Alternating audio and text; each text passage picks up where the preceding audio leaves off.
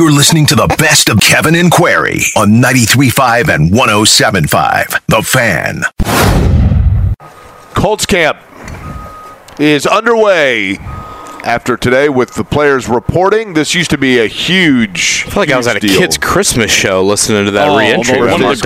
One of the great 90s Nickelodeon shows, Salute Your Shorts, about summer camp. That's why we're coming back with this, you guys, right? Training camp for Colts. There you go. Mark, always on it.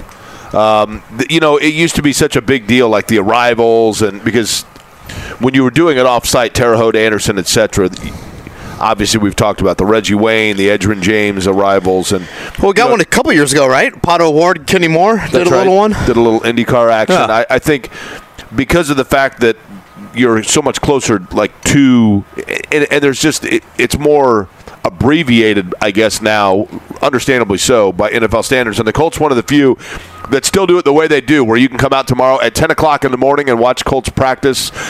Chance for a lot of people to see the team for the first time, obviously, but for a lot of people, the only time that they'll get a chance to see them in person, which is very cool. Question I have for you is this, Kevin. We've talked a lot about, in the old days of camp, staying in the dorms, etc. For when you have it like this, where, for the most part, the vast majority of the guys that are going to be at camp they live in the area. I mean, assuming that they're a veteran who've been with the team before. Chris Ballard lives a mile away from here. Yeah, I mean, so where do a lot of the players stay during camp, or is it still mandated that they all have to stay in the same concentrated area? Yeah, I don't think it is still mandated. Now, obviously, you have Shane Steichen, the new head coach, so I don't know exactly, what rules that he has put in place yet for that. I mean, there is a local hotel very close by that players have stayed at. I would assume a lot of the young guys stay there, but, to your point, Colts players that have permanent homes in the Indianapolis area, or have homes, period, I guess, in the Indianapolis area, I would say a large percentage of them call Zionsville, Westfield, Carmel home. So, part of me is like, with all these morning practices, once you get done with your nightly meetings, why not just say, yep, all right, guys, I'll see you tomorrow morning. I'm not going to be late or anything like that. Again, I don't know if things are different for Shane Steichen in that realm, but to your point, it is a much different feel than when you're in the dorms in Anderson, you're in the dorms at Rose-Hulman, et cetera, et cetera. The first practice for the Colts will be tomorrow at 10 a.m. Right now, still tickets available for that. Friday and Saturday's practices. It's a morning practice Friday and night practice Saturday. Both of those sold out. The Colts will get back to practice then on Monday. I get this question a lot from fans. Is there a best day to come to Colts camp? Should I bring my kids? I could not encourage more bringing your kids. I mean, Jake, you just walked out to the practice field. You are closer here than you will be at a high school football game. Right. No, you're right. There's no track around the field here. There's two fields. You just listen to Matt Taylor at the start of practice. He'll get on the mic and kind of announce which practice field the Colts are on each day. They rotate days to try and save the fields as best they can. But it is a terrific viewing experience. You've got the Colt City set up here, so you can run the 40-yard dash. You can take pictures with cheerleaders, alumni, blue, et cetera, et cetera. I would say weekdays are probably a little bit better before the kids go back to school. I mean, hell, they go back earlier and earlier every year at this point. But yeah, I think it's an outstanding viewing experience, and again, it's free. Now, and you're not going to get that. Can we just make one, as fans, can we make one pact with one another? Collectively, I guess I do understand it, and part of coming out here, I mean, I get it. It's fun, it's cool, whatever else. When Anthony Richardson drops back and throws a 60-yard out to a diving, I don't even know if I'd go with Michael Pittman, Alec Pierce, let's say. I understand it's cool to applaud the fact that what you just saw, but can we as Alex Pierce, poor Alex Pierce, can we as media, I guess I should say, fans, I get it, as media, can we immediately stop the temptation to then determine automatically that both are going into the Hall of Fame because they just won the Super Bowl? I will raise my hand and abide by the Jake Query rules there. Will we? How many he is him tweets will we see? If some slow motion touchdown passes or something he is him, Anthony Richardson. Well, the interesting thing about the media access here at camp, it's great access. You can just watch, from the sidelines right here. Again, you're very close to fields. But from a camera standpoint, the media's got to shut things down.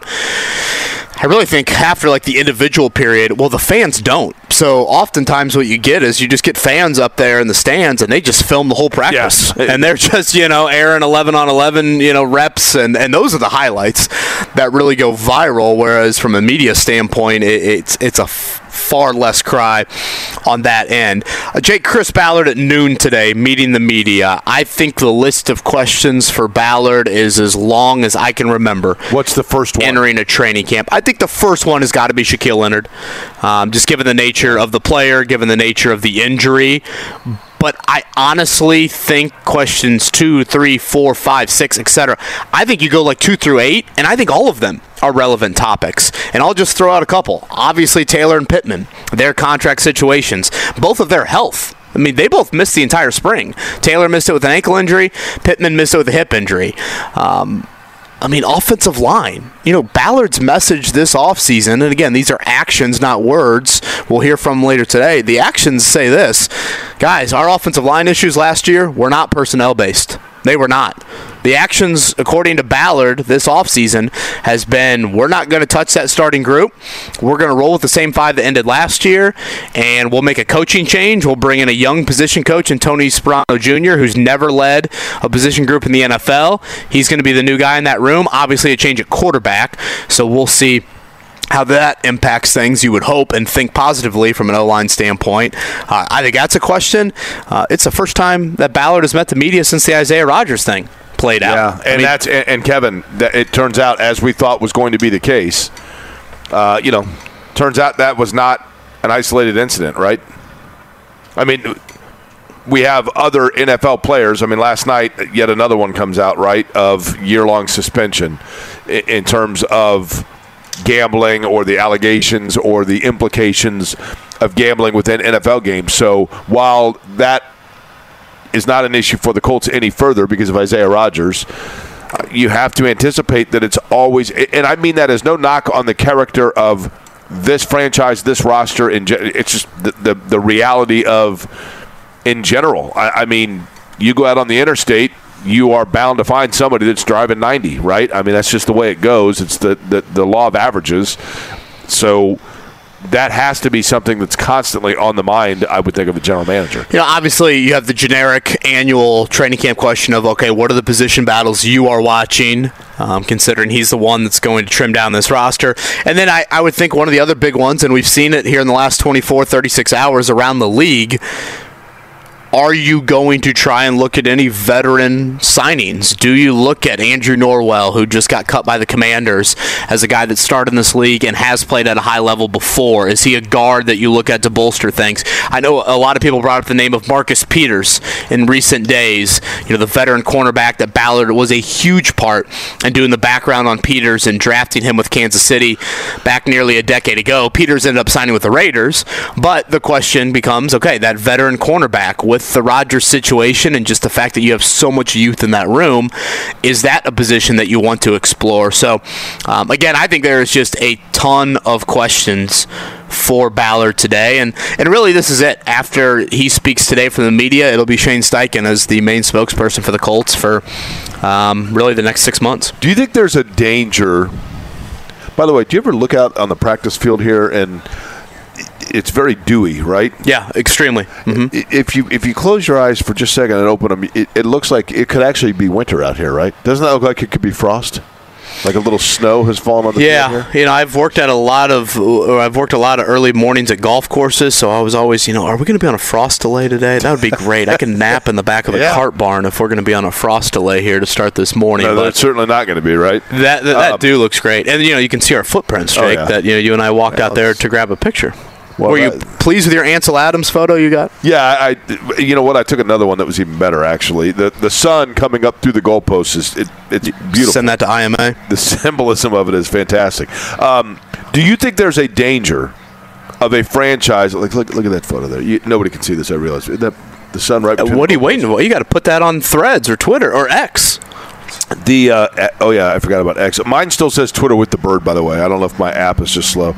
So Is there a danger for a franchise? You look at DeAndre Hopkins signing now with Tennessee, okay? Is there a danger in altering your roster or maybe one or two positions to counter or defend against the way a divisional rival looks like they're going to play? Yeah, I get the question. I don't think you'd be doing that necessarily because, boom, the Titans have done that with DeAndre Hopkins. I think you would be doing that because it's a really important position, and you face Jamar Chase, and you face Devontae Adams, and you have some high-level wideouts on your schedule this season.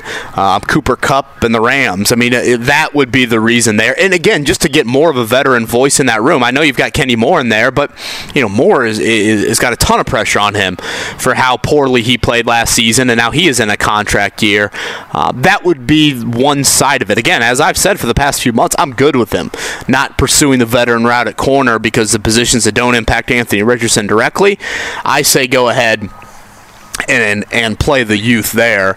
And we continue to list questions. I mean, maybe it's more of a Steichen question, and Ballard, of the three, Steichen, Irsay, and Ballard has certainly tempered things the most out of those three. But, I think you ask him as well, what do you want to see from Anthony Richardson? What do the Colts need to see from Richardson in the next 2 weeks to where we get to week 2 of the preseason and it's Anthony Richardson with the starters? That, I think, is a relevant question that you'd also throw on that list for Chris Ballard today. I'll tell you another interesting question, Kevin, for Chris Ballard or Shane Steichen. If you were to put truth serum in them, what is the hardest position to actually assess based on camp work? Well, I'd say until you put the full pads on, it'd be guys in the trenches. That's what I would think. It's got to be the line, right? Yeah. I mean, how do you know? Which the Colts just got dominated by the Detroit Lions last year during those joint practices. That was the first big red flag of whoa. I mean, that was ugly. Now, I know Detroit had a good season, but that certainly told the story of what the other question I've always wondered about on the offensive line. With your offensive line, would you rather have 2 10s and 3 8s that have not played a lot together, or is this a euchre hand you're describing here? Or 5 7s who have played together for 3 years? I just think that I think a lot of people would say the cohesiveness is totally more important. I think it's critical, right? And there have been, Rick DeMulling was with us, Kevin, when you were gone, and he basically said, look, the chemistry of it, the camaraderie of it is just critically important. I just don't think that we can overstate the importance of just that cohesiveness, right? That familiarity. It is such a critical piece of it. And at times they looked like they had that as an offensive line. But they just couldn't get any stable play from one game to the next last year. And I don't know what that was, quite frankly. That's why I talk about it on the radio, and I'm not sitting there getting paid in the war room. But it's a good question to ask Ryan Kelly when he joins us a little bit later. Ryan Kelly, DeForest, Buckner are going to join us coming up in the 9 o'clock hour as players start to trickle in to Grand Park for report day. What is their schedule today? What is the play? They have to be here by what time? I think it is 9 or somewhat early morning. They check in. I'm trying to point to the buildings 500 yards towards the sun. They report in there. They've got some meetings today, and I think it's just more of a logistical day of okay, this is where you're going for guys that haven't been here before. But again, first practice tomorrow at 10 a.m. Did you see that report yesterday? Jeff Saturday and ESPN about a potential return for him is up in the air. Both sides are interested in working something out. Recent layoffs and ESPN's hypersensitivity in the budget could keep it from happening. I would not. I would anticipate that he will at some point return. To ESPN? To ESPN, yeah. I would think Isn't that a no-brainer for ESPN? Especially at this point, Okay, Jeff Saturday can talk about Peyton Manning. Jeff Saturday can talk about playing with Aaron Rodgers. I wonder if that's a storyline entering this season.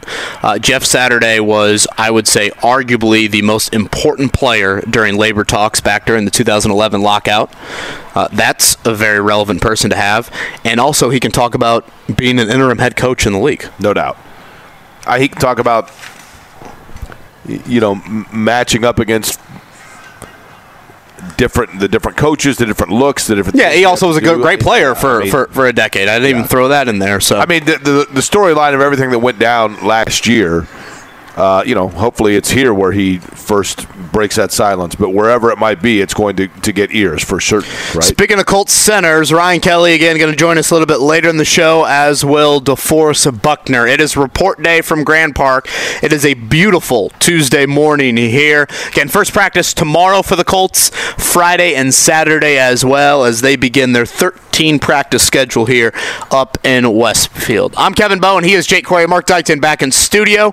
Continue the conversation on the other side. Kevin and Query, 8 o'clock hour coming up.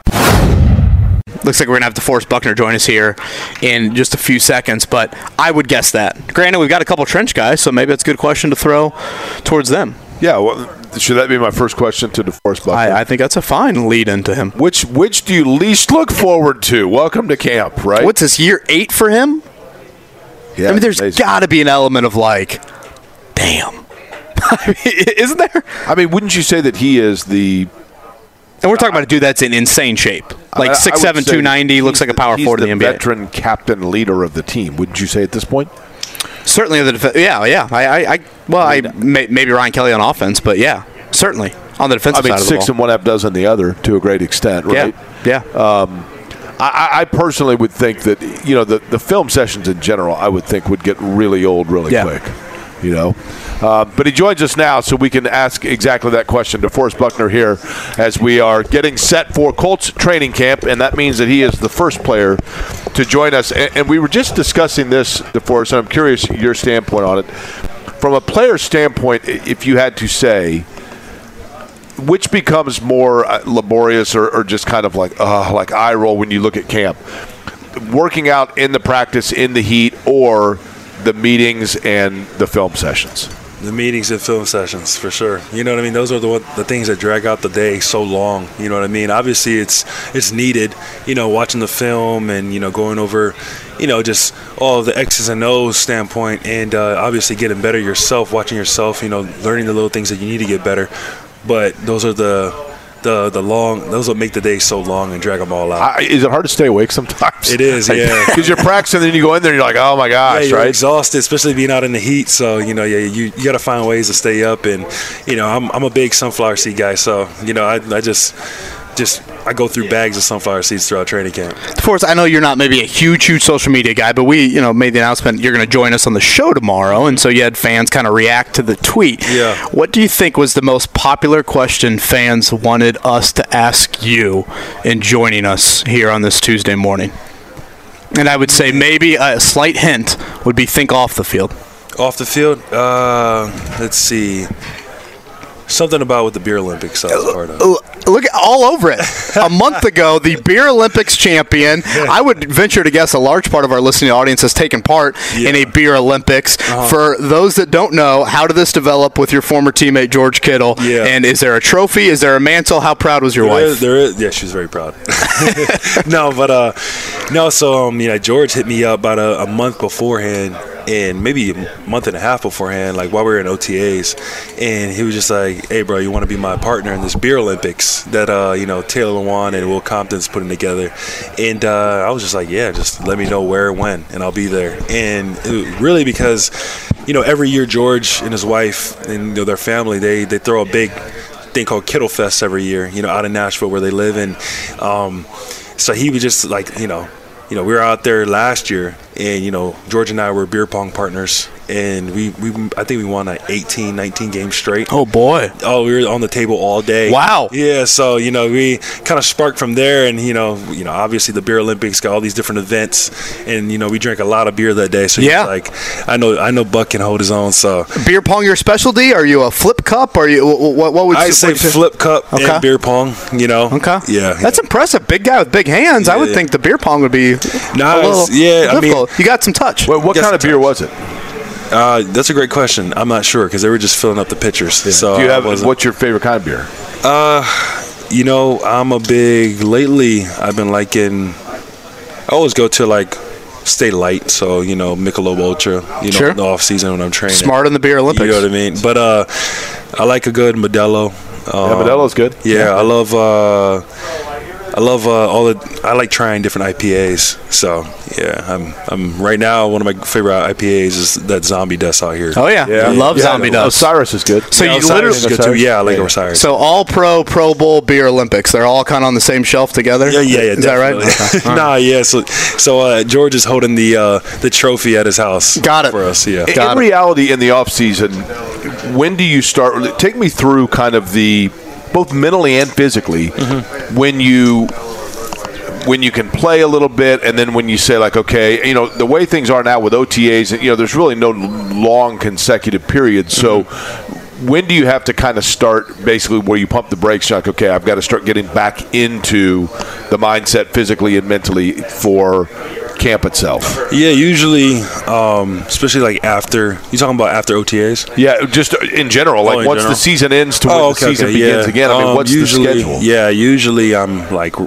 as soon as the season's done, I probably take about 3 weeks just to let my body heal, you know, rest up. And then I started hitting like some light conditioning. What is that, about early March? Some light conditioning, light weightlifting and stuff like that. And then, you know, I start ramping it up, you know, as we're getting closer to OTAs. And then obviously after OTAs, when we get done and we break, usually, I mean, we lost a week because, you know, obviously new coaching staff. So you have to stay an extra week or so. And so, you know, this year I kind of just stayed right into it. And, you know, went out to Clemson with the group that I normally train with. This year we were out in Clemson. I trained there for about a week and a half. And then after that, I took my little time off, about 9 days with the family. We went to Italy, you know, for a wedding, good family friends. And then right after that, flew back to California with the fam. And then I went directly back to South Carolina and started training again, just to work off the vacation. Which part of Italy? We went to so the wedding was in Rome, and then but we started off in Sorrento and visited like Positano, Capri, and yeah. I hear it's amazing. It's amazing, yeah. The Amalfi Coast is amazing. DeForest Buckner with us, year 8 for him. I asked you this question in the spring, but for this audience, I feel like I thought you gave a really good answer, so I'll kind of ask it to you again. You see what happens with Stephon Gilmore in the offseason. Yeah. You see the drafting of a quarterback with 13 college starts. Yeah. It's hard not to see on paper, like, oh my gosh, this is a rebuild, or, you know, power ranked here, this and that. Was there any part of you that saw what happened with Gilmore and thinking, man, I'm 29, I've been in a Super Bowl, I know what that feels like, I want to go in there and say, what are we doing here? Right? Can you move me? Was there any thought of you to say that? Because we do see that around the league, where guys that are older and still really accomplished players, they do want to be on a team that might say a little bit more win now on paper. Yeah, no, for sure.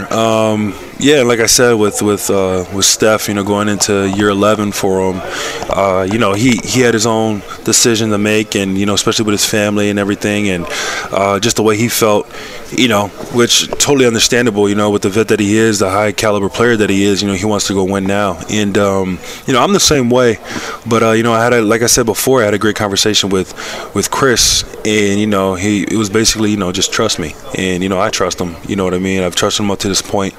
And, you know, I feel like we do have key players that are ready to win now. And, you know, if we can get the young guy, you know, get him under our wing and really, you know, help him, you know, along the way, I think he can really help our team, you know, take our team to the next level. DeForest Buckner is our guest. We're at Colts training camp here in Grand Park. So the reality is this: there is no denying the kind of player that Shaquille Leonard is. I mean, he is a difference maker when he's on the field. We don't know when he's going to be on the field.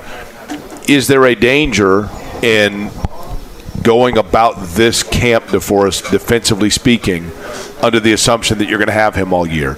Or do you go under the assumption that you're not going to have him, and then he's gravy if, in fact, he gets healthy and is able to go? How do you guys approach it? Yeah, I mean, right now, I mean, you can't tell anything. You know what I mean? You can't really tell anything, especially, I mean, we just reporting. It's report day, you know, so you can't think too far ahead. So for me, I know I'm thinking just one day at a time. You know, we see where all the chips fall at the end of training camp, where our team's at, where the defense is at, offense is at.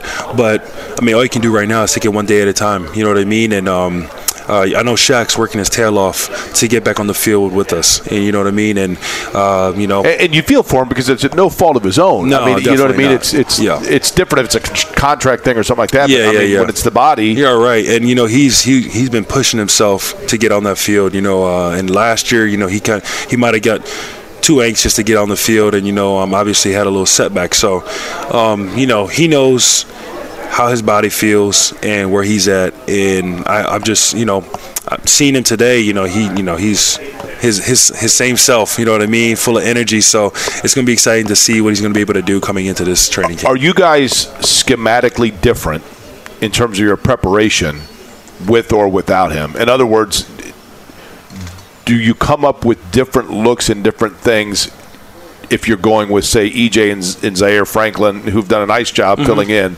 versus if he's in there, does it change the way that you line things up or do things? I don't think so, no. No, not at all. And the one thing about Shaq is, I mean, like you said, he's a difference maker. You know what I mean? He's a ball hawk, and I mean, he's been like that his whole career. I mean, we always talk about it all the time. There's some guys that just got it, and he's got it. There's some way, somehow, he's a ball magnet. You know what I mean? The first game back, one of his first games back last year against the Commanders, Taekwon and I are standing on the sideline, and we went through a little stretch where we didn't have a turnover, you know what I mean, last season. And Shaq's playing in the game, and I look at him, I'm like, Shaq's about to get the first turnover, of the game, and first one that we had in a while. And Ty Lue just looked at me, he was like, for sure.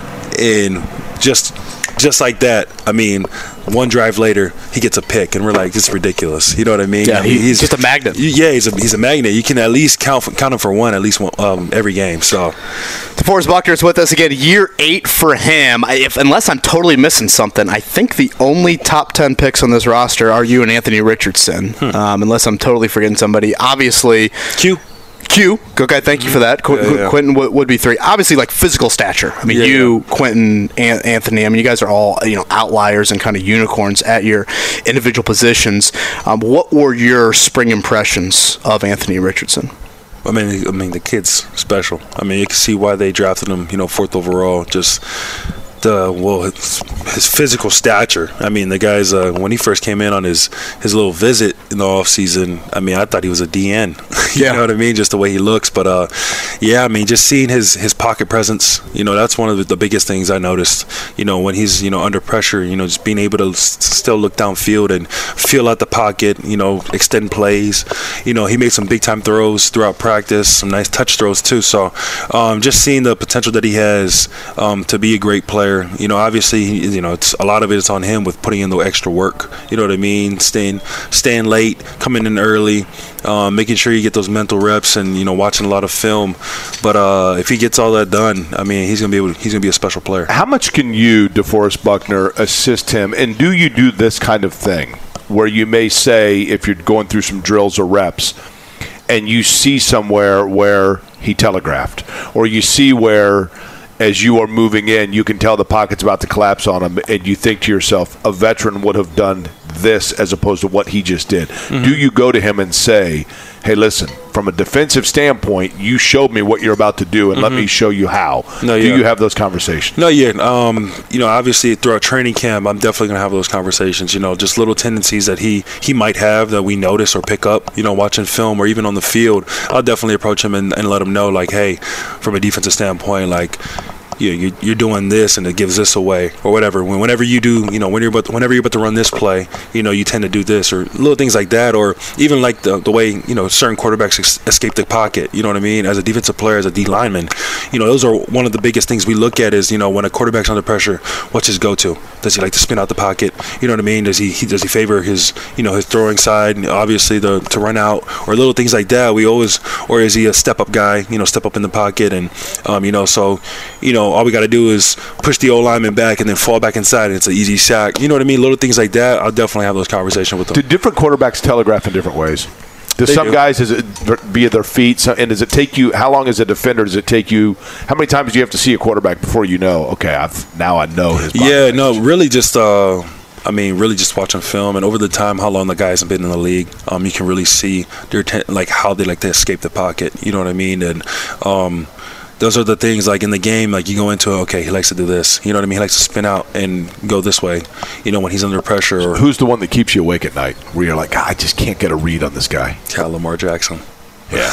Yeah. That's probably a pretty obvious answer, right? Lamar Jackson. Yeah, he's one of those guys that are just sneaky shifty. Does Anthony Richardson have Lamar Jackson tendencies? Potential, I should say. Potential? Yeah, I think so. You know, I feel like with his size and his speed, he's a good mixture of, you know, with Cam Newton and Lamar. You know what I mean? I'm not talking skill set, like throwing ability. I'm just talking about his physical stature and run ability. Right. As a mixture of Cam Newton and Lamar. Yeah, I mean, you brought up pocket presence earlier. I remember when, you know, you guys drafted him. That was the first thing Chris Ballard said coming in the media room of, like, poise. Like, you know, he's not deer in headlights when all of a sudden the pass rush gets in his face, the eyes don't drop. Yeah, exactly. And, you know, you see that a big thing with, you know, even some pro guys. But, you know, you see a lot of those with the young quarterbacks, you know, coming into the league. You know, they feel that pressure, just, you know, their eyes come down and they start looking around the pocket and how to escape and little things. But I noticed, like, he tries to keep his eyes downfield, which is awesome for a young guy. Okay, last one, and this is relevant to my co-host here, Jake, who is in turn 3 on the radio call of the Indianapolis 500. If I'm not mistaken, your last tweet was about the last lap of this year's Indianapolis 500, calling it electric. Were you tuned into the 500, all 200 laps? Or no, not all 200 laps. Okay. I was busy that day, but I got to catch the tail end of it. It was wild. It was amazing. You know what's amazing is the radio call of that. That's what you do. Stroke his ego a little bit more. I'm sure it was. I was going to ask this before we let you go. I mentioned this off the top. You were born in Hawaii, right? Yep. You went to high school in Hawaii. How old were you the first time you left the island? First time I left the island, I was young. I went to a family reunion out in Tennessee for my dad. Okay. Yeah, because my dad's from Knoxville. Because so I think I was in second grade. Because are there a lot of your classmates, for example, that other than going maybe to like Disneyland in L.A., I mean, I was just thinking Hawaii. A lot of people never left the island. Yeah, I have a friend that moved out there, and he said after like 2 years, I mean, it's paradise. It's beautiful. I've been there. But after like 2 years, he kind of got like an island fever because it's like, oh my gosh. Yeah. Like, where do you go? Like, where do you vacation, right? Yeah, I mean, for sure. Where the hell does somebody from Hawaii spring break? Right. And then, and it's crazy because, I've known some people that, a lot of people that just never been on a plane. You know what I mean? Just stayed on the island and, you know, to each his own. But for me, I just, you know, from when I was young, I always wanted to get off the island and explore more. So. Dreamed of living in Indianapolis, Indiana. Yeah, exactly. Beautiful Westfield, Indiana here. Right. Year 8 for DeForest Buckner. DeForest, stay healthy. Thank you, and good luck this season. Thank you for having me. Ryan Kelly's joining us now here, live at Colts camp. Report day. Camp number 9? Close. 8. 8 for you? Yep. When you see 97 degrees on Friday, your thought is what? I did see that. It's just going to be tough, but that's training camp, you know. I was telling them on the way in, like from the time you're, you know, in the 3rd grade to now, August is hot no matter where you go. So that's a great point. I'm thankful not to be at Anderson. I feel like there was not a hotter place in the country. Does it have a back to school? You know, Ryan, those of us who never played professional sports cannot relate to the thought of training camp. The only thing that we have to compare it to is that feeling when you're a kid the last couple of weeks of summer of like looking at the calendar like, Is it have you're smirking almost like you know where I'm going with that. Does it have the same type feeling? Yeah, a little bit. I think we always joke like once July 4th hits, it's just all downhill from there. You know, like because you think you've got like a great off season, a great summer, and then July 4th hits, and you're like, in 2 weeks I'm gonna be in training camp. You know, but then you get here and it's like it's kind of the excitement of that first day of school. You know, where like you're seeing the guys again for the first time in a month and a half. It's the excitement for a new season, a new coaching staff, everything. You know, and the 8 years that I've been doing it in the pros, it's like every year is so different. So there is like that welcome back first day of school feeling, and it's awesome. I have a really dumb question. Not shocking. Do you guys get paid year-round or just in season? So your 18 weeks gets spread out over double that. Okay. So before it was just once a week, and then once the season was over, you stopped. Yeah, I was going to say there was a time, was there not, when at least you came here and you're like, oh man, at least the direct deposits came back in. You do get paid during training camp, but for like the season goes, you used to get paid week 1 to the very end of the season, and then the hose is off. Now they just doubled it to kind of stretch out in March, help some guys out. Gotcha. I obviously want to talk some football questions, but I think, and you guys have been very public about this, you and your wife Emma, and frankly having to go through hell from a parenting standpoint here in the last couple of years. And I look to 97 degrees on Friday, and I think about you. I also think about your wife. Fill us in. Due with twins in when? Sometime around the beginning of the season. Oh, wow. Okay. Yeah, so just kind of depends with twins. You just never know. But congrats. I think I speak for everybody. You guys, again, been through absolute hell. And how's she doing? How's she feeling? I can't imagine being pregnant, let alone twins, let alone during the summer. Yeah, it's tough. Just watching her go through, like, giving birth when, your body is not supposed to, the first time with our daughter, to bearing her, to trying again, that process taking a long time. Like, at a point in the last season, like, I got down to, like, 285 pounds, which I hadn't been that since I was in high school, and I think it was just, like, the stress. And, like, that's the thing about football is, like, the world keeps going, right? And, like, you have to adjust and find a way to, like, push through, and it was tough. So I say all that because, like, my wife was the strongest person I've ever met. Like, people always think, like, men are super tough, football players are big tough guys. Like, no, like, watching her go through that process, and then now, like, her body being able to do what it does with twins is insane. And so, like, I wouldn't still be here if it wasn't for her. And she's just an incredible rock star of a wife and a mom. But they'll be here before we know it, and life will be a lot different, Sure. Well, good luck in that process. Again, everybody obviously rooting for you there. Yeah. You just said down to 285 last year. Did that impact your play? I think there was a lot of things going on. I was battling through a lot of mental stuff too. Like, it wasn't like I just finished the 21 season and, that was it. It was like a lot of carryover from grieving my daughter to a bunch of other stuff. And at the end of the day, like, people don't really care. That's what I've realized is, like, life keeps going on. You're still a football player. And we had a really great support system of, like, players and stuff like that. And after last season, like, I took a step back from, like, everything. And I was like, I need to just take a break, And then I came back into it. And when Shane got hired, met Tony. And it was like that rebirth of, like, yes, this is still what I want to do. I love this game. Like, I'm not ready to be done. Just because the last, like, year and a half was such a blur of, like, ups and downs and so much low. And now, after going through, like, April to June and with the guys and with Tony, like, I've never been, like, more excited for a season and, like, felt like we were going to go do something great again. You know what I mean? How close were you to saying year 7 was it? I don't know. I mean, probably not that serious. I think I was just in a really dark place with just all of the life stuff going on around me. I knew I wasn't ready to be done with football. I still loved it. It was hard to get going every day, when there's so many external factors playing in your life. And but once, like I said, once the season was over and I was able to get away for like a week or two, I was like, no, I'm not done playing. I still love this game. I've got a lot to do, a lot to prove to myself and other people. Mental health, Ryan, is such an important and yet enigmatic thing for anybody, right? Yep. Not only how we handle it ourselves, but also how we handle it in other people and seeing it in other people. This organization has made a pretty public stand about mental health and mental health awareness in the last couple of years. It's the only organization you played for, so I know you can't speak to what it would have been like elsewhere. Mm-hmm. But was that, I guess, some sort of a comfort to you, number one, and did it make it easier to kind of blend and be open about what you were going through within your job? Oh, yeah. I mean, I'm not naive to think that, like, I know people that went through similar situations for us who didn't play in the NFL, and those people were back to work, within a couple of weeks. And, like, I can't imagine that. Like, they didn't have to go do physical things on Sunday, but just the day-to-day, your emotions, your energy is so zapped by what's going on in your brain. And the Colts were fantastic in that. Like, they never rushed me back. They said I could take as much time as I wanted. And I still think that they knew I wouldn't be right. But, like, the one thing that my wife and I have realized is it took us a while to get to this point, but, like, being open and helping people out and just speaking about it. Like, everybody's going through something, right? Like, no one's got a perfect life. No one's going through, a smooth transition to anything.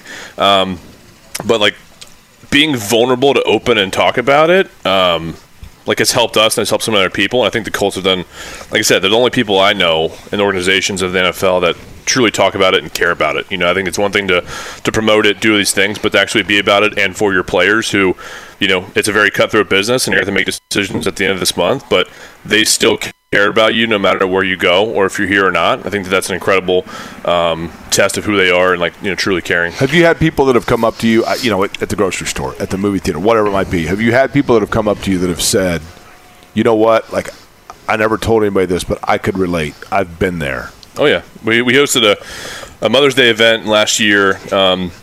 It's a long story. I'll make it short. For mothers who had just lost, like, babies, right? Mother's Day is very hard when you don't have your kid to hold. So my wife did what she always does, amazing things for other people, and we're there, and it's like I'm looking around like, is any husbands or men going to, like, show up to this thing? And they did. And I could tell when they were kind of coming in, they were very apprehensive to, they didn't know, because, man, we don't talk about these things sometimes, right? It's hard to meet a random guy, be like, what are you going through, But in that moment, like, I would just go up to the guys and just talk to them, like, tell me your story, tell me your son, tell me your daughter you lost.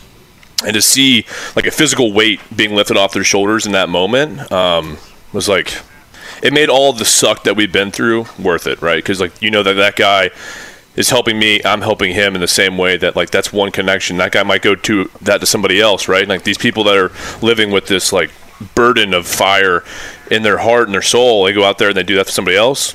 Makes the world a better place. So, I mean, I've been very, very fortunate to be able to do that. It's an incredible torch you guys are carrying. So kudos to you guys for that, and thank you from a community standpoint for doing that. Again, Ryan Kelly is with us here, first-round pick of the Colts back in 2016. He's going to snap to his 733rd different quarterback here coming up tomorrow for his first training camp. You said the word miscommunication, I feel like, quite often in the spring when asked about the O-line issues from last season. You expand on that? What you mean by miscommunication as being kind of the big 2022 issue?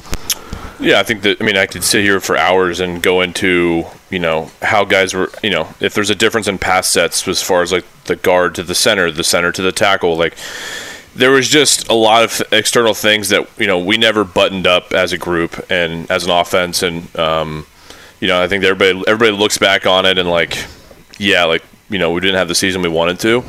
But then going back into the spring, Tony pulled up a bunch of clips from us throughout last year, and it was like, no, like, you guys are doing really good stuff. Like, if you watch these clips, guys are just mauling people, right? But then it's like, we miss one thing here, or, like, this call doesn't get communicated out, or doesn't get communicated to the quarterback, or that. There was a breakdown of some kind of communication, and that's what causes the bad problems. And so, try to leave it in the past, right? Because I think it's a new offense, it's a new system, there's new guys, and we've done it before. We just have to, get back into it. Last one from me. You're a smart dude. You get how the NFL operates. Are you the NFLPA rep still for the team? Well, I'm on the EC now, so I'm no longer the rep. Okay, yes. So you're even higher up. From an NFLPA standpoint, was there ever a point, January, February, you thought, man, I don't know if I'm going to be here in 2023? Like, when did you get that reassurance? Did you ever have that thought that you might not be here, given your contract, given your age, those sorts of things? I think as you get older, you always think about it, but no, like, when I talked to Shane, and, like, I think I was one of Shane's first calls, and Tony called me and talked about all the great things we were going to do. It was like, yeah, like, this is the same call I needed to hear when I was contemplating, whether I still love this game after last year and all the ups and downs, and mostly all the downs, right? And it's amazing, though, like, what a new face can come in and do, and what a resurgence of a team can come in. And I think that's what's great about training camp as you get older, is these young guys keep getting younger, and it keeps you young, it keeps you hungry to go out there and do more, because you still have left, you still have plays in the table that'll be made out there and years to be played. And I still love the game, and I think that I still have a lot to do. And I think Tony and Shane were a big part of that, that saying, like, look, you guys are still some of the best players of your position. Like, we have to find a way to go out there and be more consistent than what we were last year. And a lot of that's, some other stuff around us, whatever. But if we can do that as five, then we'll be all right. I've got a couple questions that are going to completely illuminate my naivete about a lot of things here, okay? All right. First is this. As a center, do you snap the ball differently to different – does the way that you snap the ball vary from depending on who you're snapping it to? No. Same each way. Okay. So does anything change – in terms of the guy that is taking the snap, in terms of your approach, anything that you need to know about that player?